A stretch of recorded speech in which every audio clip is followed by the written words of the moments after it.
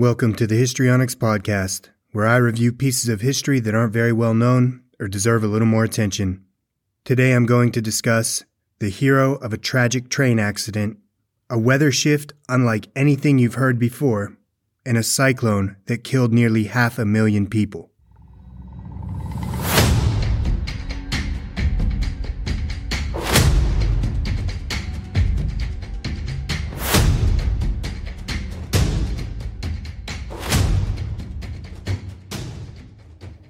November 7th, 1907.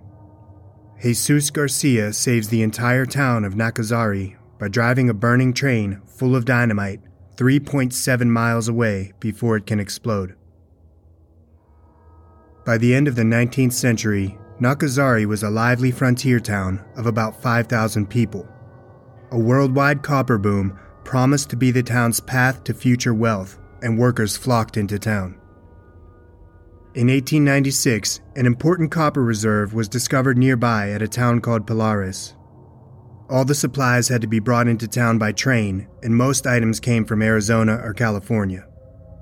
In 1899, the Moctezuma Copper Corporation built its own 5-mile-long, narrow-gauge railway from the mine in Pilares to Nacozari. The elevation difference along this line is considerable, more than 2,000 feet from the mine to town. Following concentration, the ore was taken to Douglas, Arizona for smelting. These exports of ore became much easier in 1904 when a standard gauge railway was extended to Nacozari. Jesus Garcia was born on November 13, 1883 in Sonora. His mother moved with her 8 children to Nacozari in 1898. Garcia started to work for the railroad as a water boy, quickly being promoted to switchman, brakeman, fireman, and finally, by the age of 20, to engine driver. His work ethic was much appreciated by his employers. In 1904, they paid for Garcia and 7 colleagues to attend the World Fair in St. Louis, Missouri. Garcia drove locomotive number 2, transporting mineral ore and supplies between the loading yards in the town and the mine. The hazards faced by train drivers included stray donkeys wandering onto the tracks, sabotage to the railroads, and brake failures. In October of 1907, Garcia managed to halt a train whose brakes failed by reversing the wheels and dumping piles of sand onto the tracks. The train finally halted just a few feet from the end of the line. On November 7, 1907, Garcia was working as usual and had several return trips scheduled to the mine. Garcia operated a 060 locomotive built to order in 1901. The engines relied on wood for fuel and had to carry copious supplies of water and also sand to increase the friction between the rails and the wheels. When Garcia arrived for work, he was told the train's usual conductor had been admitted to the hospital, so he would have to manage the train without him. By midday, Garcia had completed 2 trips down from the mine with dozens of loaded ore cars. While other workers tended the engine and loaded the cars for the next trip, Garcia had lunch at his mother's house. Just after 2 p.m., Garcia set off again towards the mine. Locomotive number 2 was pulling several cars, the front 2 of which were open cars containing 70 boxes of dynamite, detonators, and fuses. This was strictly against company regulations, which stated that dynamite must be carried only in the rear cars. Other cars that day contained bales of hay. As they pulled out the lower yard, stray sparks from the train's chimney stack were blown back onto the first cars, causing a box of dynamite to begin smoking. Railway workers aboard the train desperately tried to douse the smoke, but their efforts failed and the box caught fire. Garcia realized that if the train exploded near the lower yard, the resulting detonations of the company's dynamite and gas tanks would almost certainly destroy most of Nacozari. He also realized that if he jumped from the train, it might run out of steam and roll backwards toward the town before it exploded. Garcia ordered everyone else off the train and opened the throttle wide, hoping to put a small ridge between him and the town and perhaps reach Camp 6, a secondary loading area en route to the mine.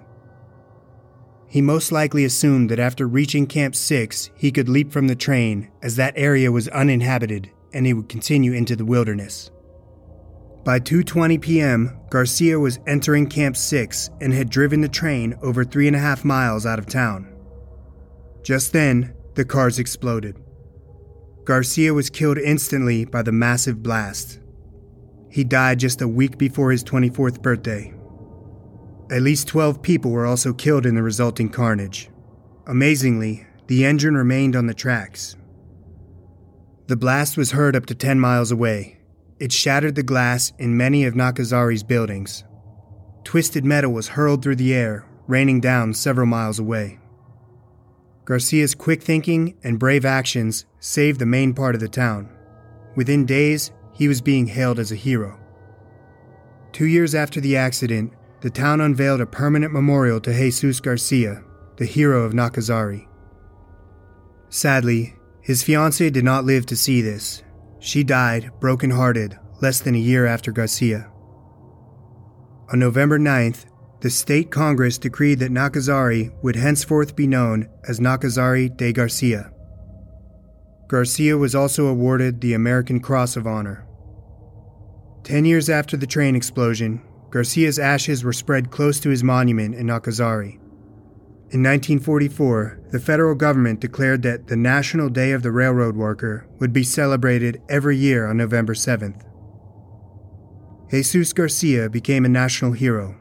Many streets, schools, bridges, and parks have been named after him, and there are monuments to him in many towns across the world, from Mexico to the UK and as far as Germany. Here's my take on Jesus Garcia. That man possessed bravery most couldn't stomach. The normal reaction would be to jump and run. Some may try to send the train barreling towards the hills before leaping off, but very few would stay with the train to ensure it got to a distance that would ensure the safety of the rest of the town. It's really a shame that Jesus didn't have enough time to jump off the train, but he will always be remembered as a hero. Hopefully trains stop transporting hay and dynamite together too.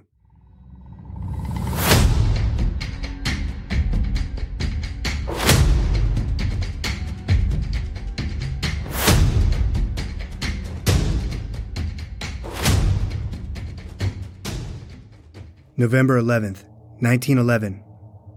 Many cities in the Midwestern United States break their record highs and lows on the same day as a strong cold front rolls through. On Saturday, November 11th, 1911, a cold snap known as the Great Blue Norther, or 11-11-11, affected the central United States. Many cities broke their record highs going into the 70s and 80s early that afternoon. By nightfall, cities were dealing with temperatures in the teens and single digits. This is the only day in many Midwest cities where the record highs and lows were broken on the same day. The cold front was so strong that several states saw record monthly highs on November 10th and 11th and record monthly lows on November 12th and 13th. This was especially true in Missouri, where one station had a high of 93 degrees Fahrenheit before the storm, and after the storm, another station had a low of -3 degrees Fahrenheit. The main cause of such a dramatic cold snap was an extremely strong storm system separating warm, humid air from frigid Arctic air. Dramatic cold snaps tend to occur mostly in the month of November, though they can also come in February or March. These arrivals of continental polar or Arctic air masses are generally called northers. Alongside the dramatic temperature swings, the cold front brought a mass of steel blue clouds and a destructive tornado outbreak to parts of the Midwest. Some cities experienced tornadoes on Saturday and a blizzard on Sunday.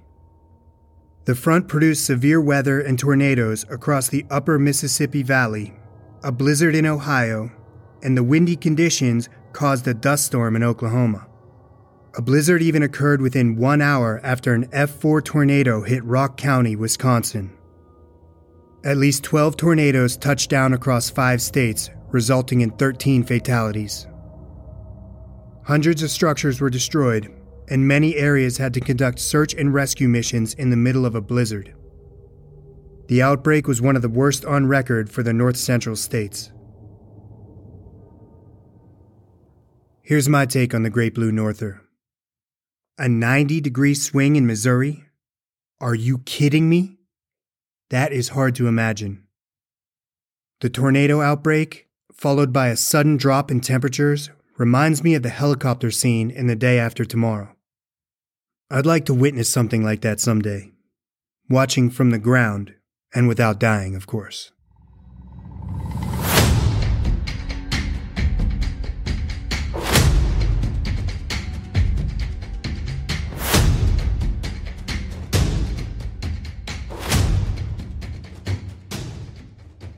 November 13th, 1970. A 150-mile-an-hour tropical cyclone hits the densely populated East Pakistan, killing an estimated 500,000 people in one night. On November 1st, Tropical Storm Nora developed over the South China Sea in the West Pacific Ocean. The system lasted for 4 days before degenerating over the Gulf of Thailand on November 4th, and subsequently moved west over the Malay Peninsula on November 5th.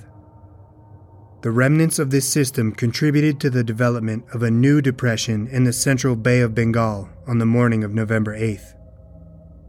The cyclone brought widespread rain to the Andaman and Nicobar Islands, with very heavy rain falling in places on November 8th and 9th.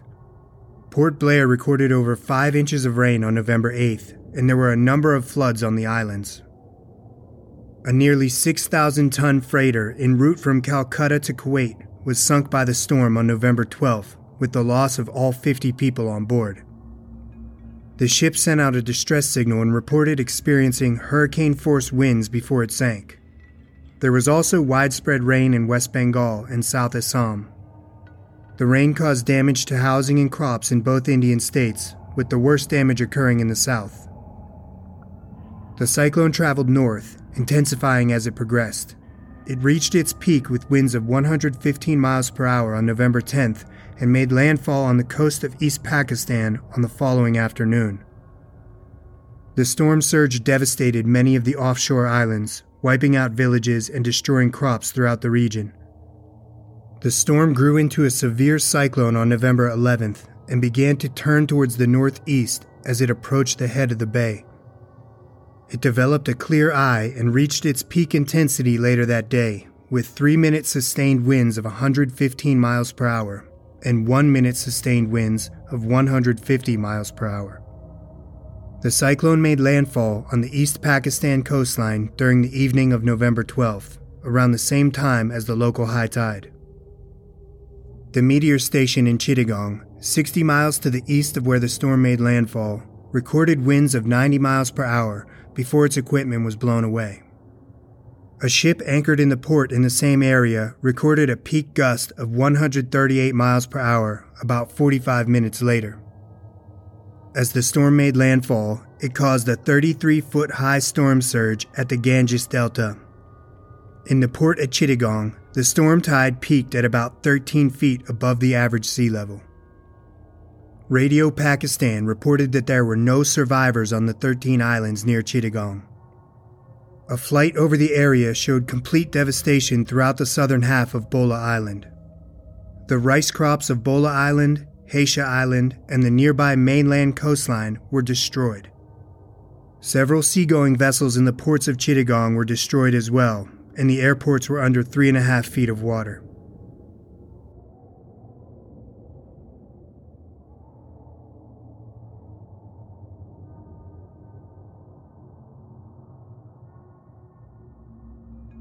Over 3.5 million people were directly affected by the cyclone, and the total damage from the storm was estimated at 86.5 million, almost 670 million today.